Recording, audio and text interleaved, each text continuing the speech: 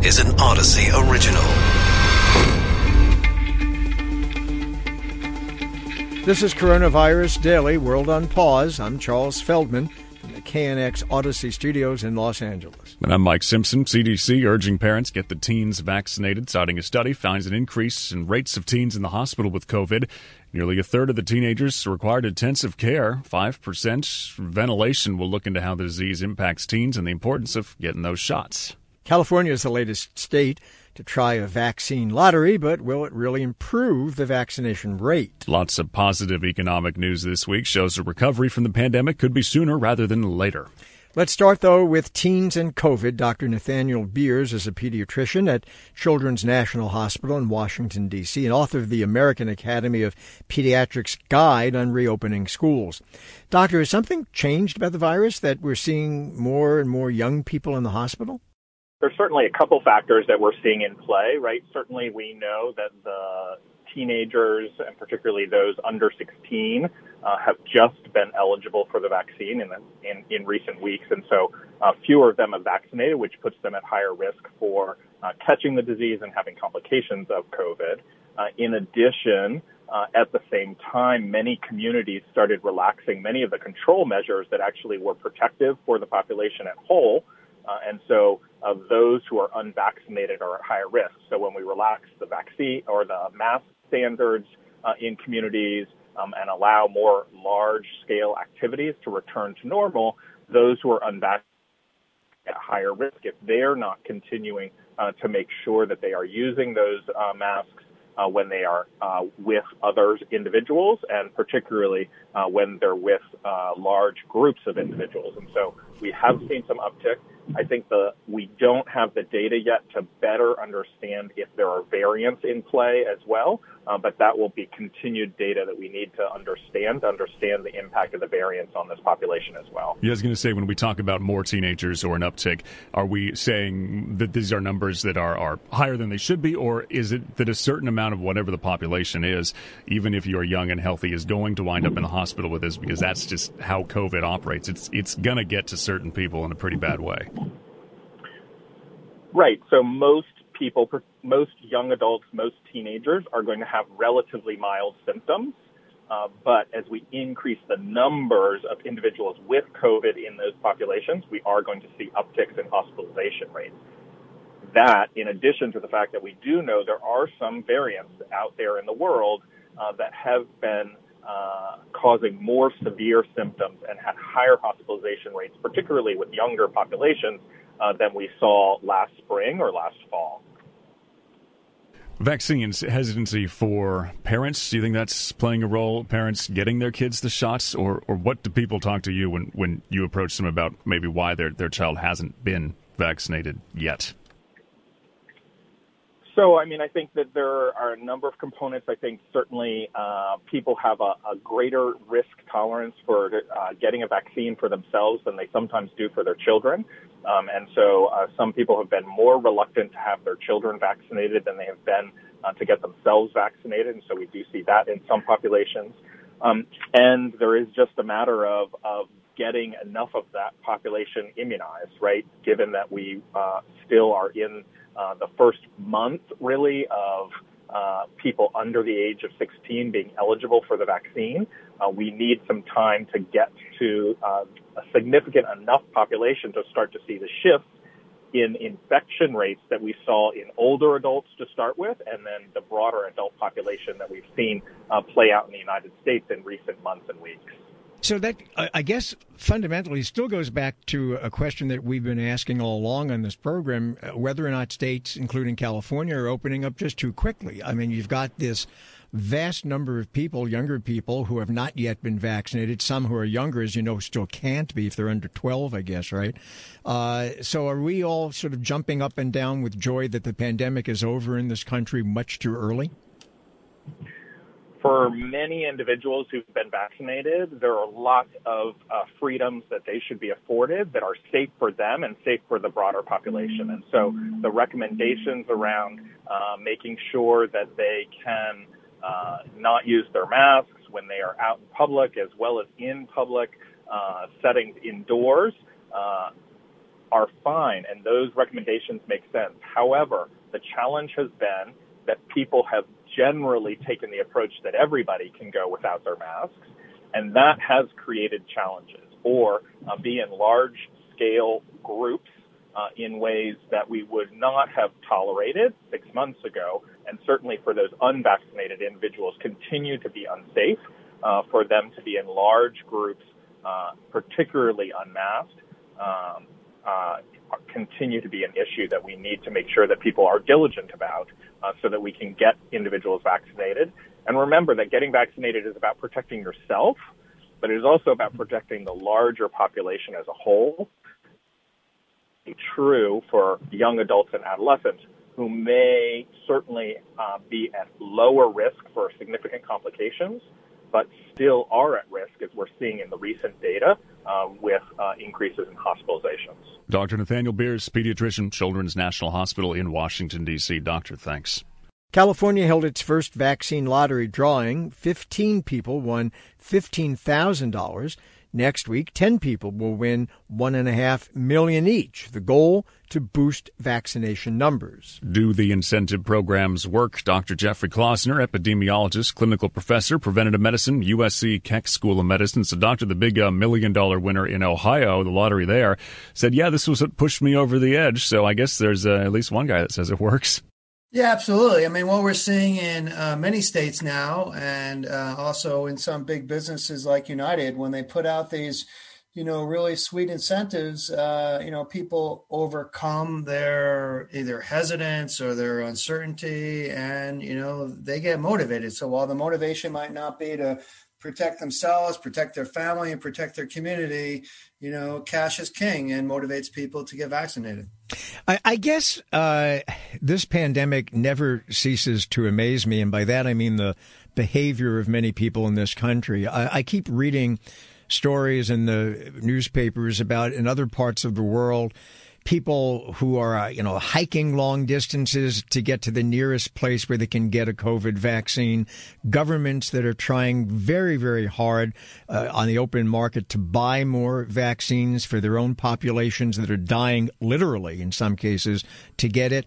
And yet in this country, we have to what? Give out $50,000 rewards to get vaccinated. Well, I mean, remember, we got 70% of the population in California with at least one shot in the arm, already. And there was a mad rush, in end of December and January. There were long lines. People waited for hours, in their cars. In other parts of the country, in Florida, they waited out in the rain overnight. So, yeah, but now we're falling behind, and the vaccination rate has gone down all over the country.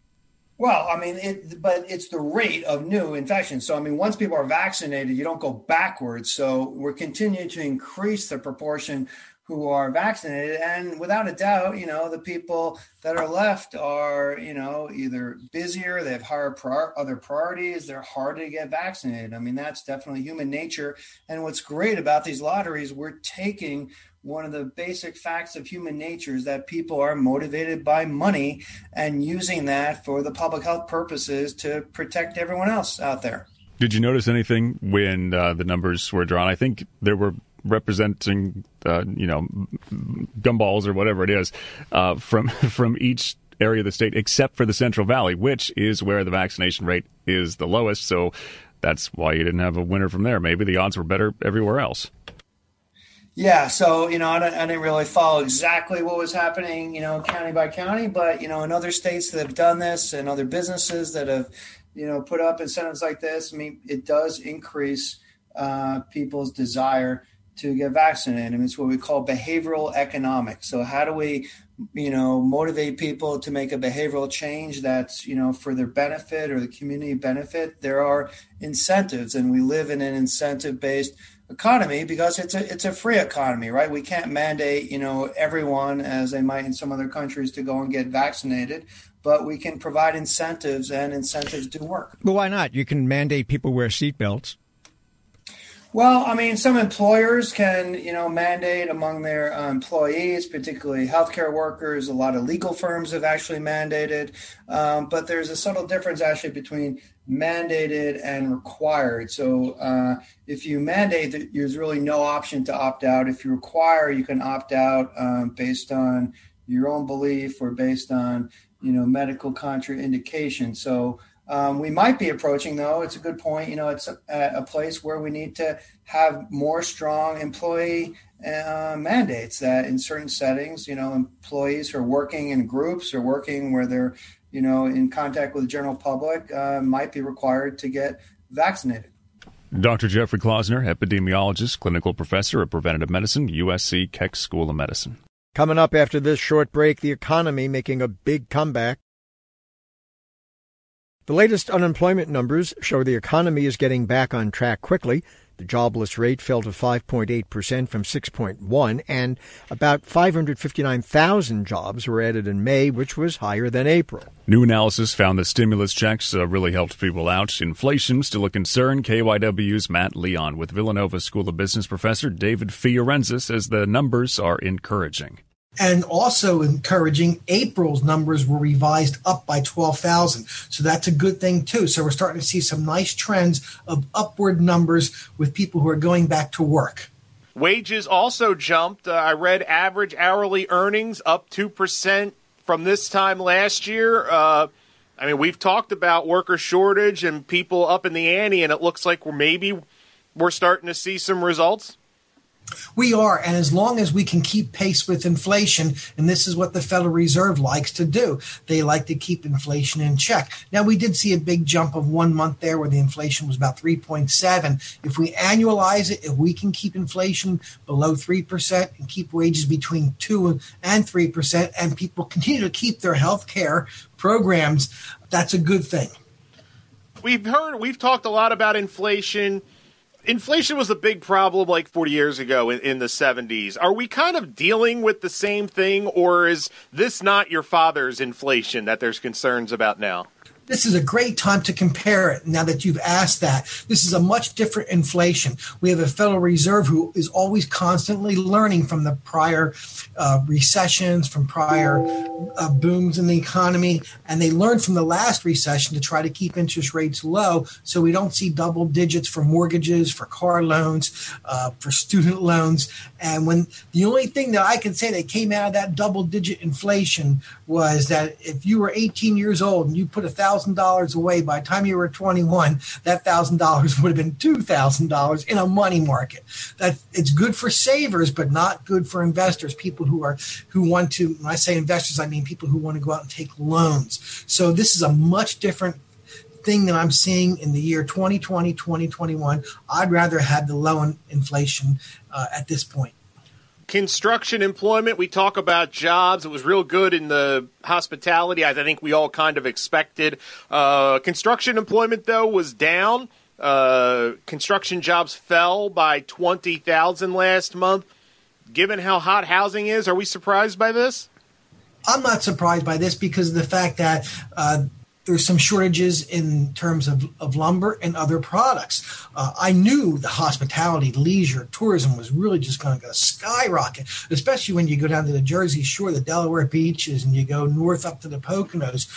Everything is starting to open up a lot more.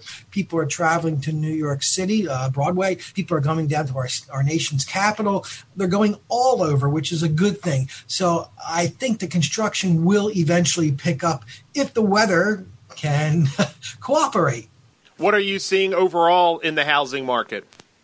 Well, I'm seeing the fact that housing prices continue to climb, the current prices, that is, and I'm seeing the fact that you're not seeing the supply of homes. Now, traditionally speaking, people move in the summertime if they want to take their children out of the school system. They want to wait until the school system is over in late May, mid-June, and then move them to a new school system. I really do think you're going to see a bump in housing sales come July and August.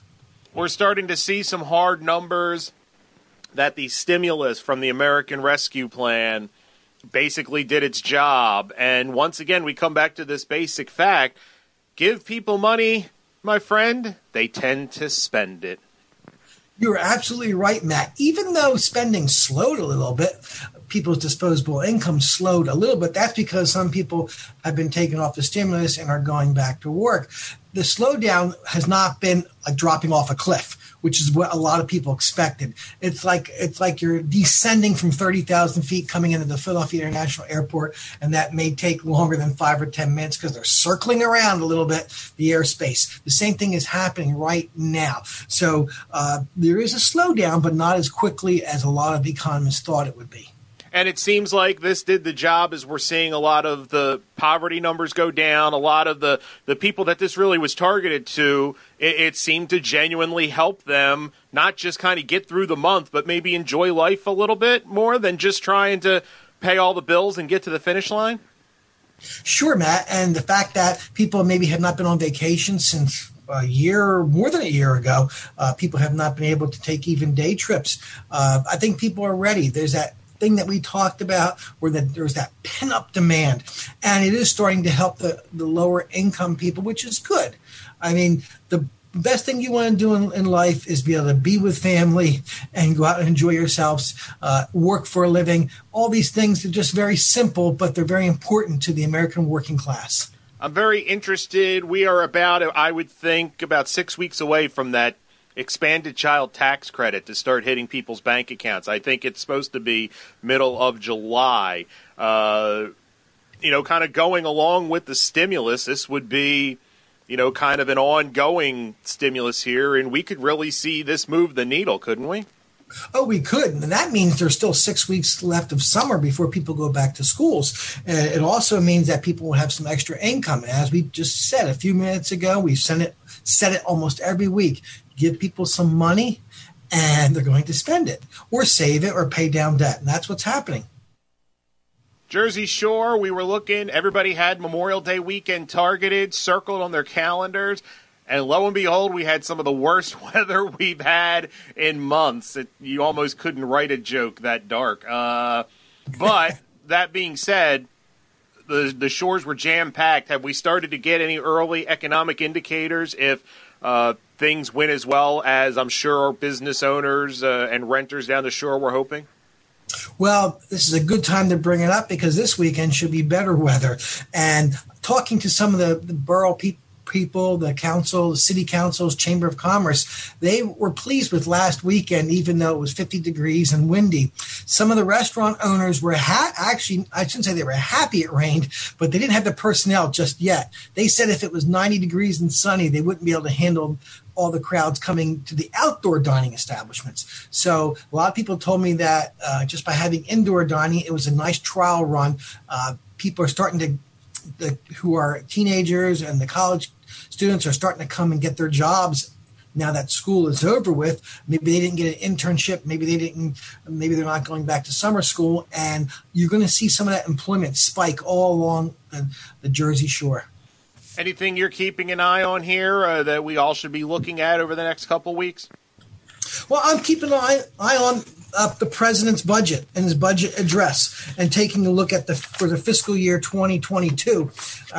And it's going to be a good budget. I mean, they're going to come to some kind of understanding, the Republicans and Democrats, and meet somewhere in the middle. I believe the president is trying to meet more in the middle as opposed to the Republicans and Democrats wanting to be on opposite sides of the spectrum. The $7 trillion budget that was proposed, I don't know where somebody got that from because I looked up the budget on the Office of Management and Budget, and it wasn't $7 trillion. What's being proposed is around $6 trillion, and probably what will get passed is around $5 trillion. Is there going to be a deficit? Absolutely. You and I knew there'd be a deficit. We thought there would be a deficit for at least 2 years, if not more, because we are trying to get ourselves out of this horrendous pandemic that killed over 536,000 Americans. Talk has been out there that vitamin D could be a big key to stopping COVID. Now, that wasn't based on complete nonsense. Low levels of vitamin D have been tied to higher risks of COVID-19 and some more severe illnesses. But there's a new study that suggests boosting vitamin D levels with supplements probably would not help stop a COVID infection. It found people with higher vitamin D levels did not have a lower risk for coronavirus infection, hospitalization, or severe COVID. The researchers say there's no point to even doing randomized trials testing vitamin D supplementation. This is an Odyssey original. Find us on the Odyssey app, Apple Podcasts, Google Podcasts, and Stitcher.